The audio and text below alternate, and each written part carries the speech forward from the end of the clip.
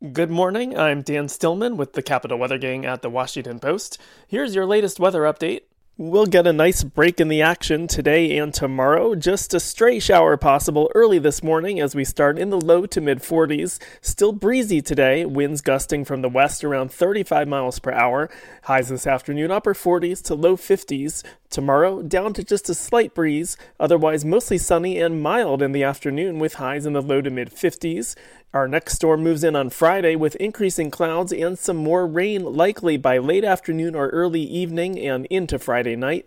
In the 40s to near 50 Friday afternoon, warming into the 50s to near 60 Friday evening, and then breezy again this weekend, turning colder as well in the 40s on Saturday, upper 30s to mid 40s on Sunday. For the Capital Weather Gang, I'm Dan Stillman.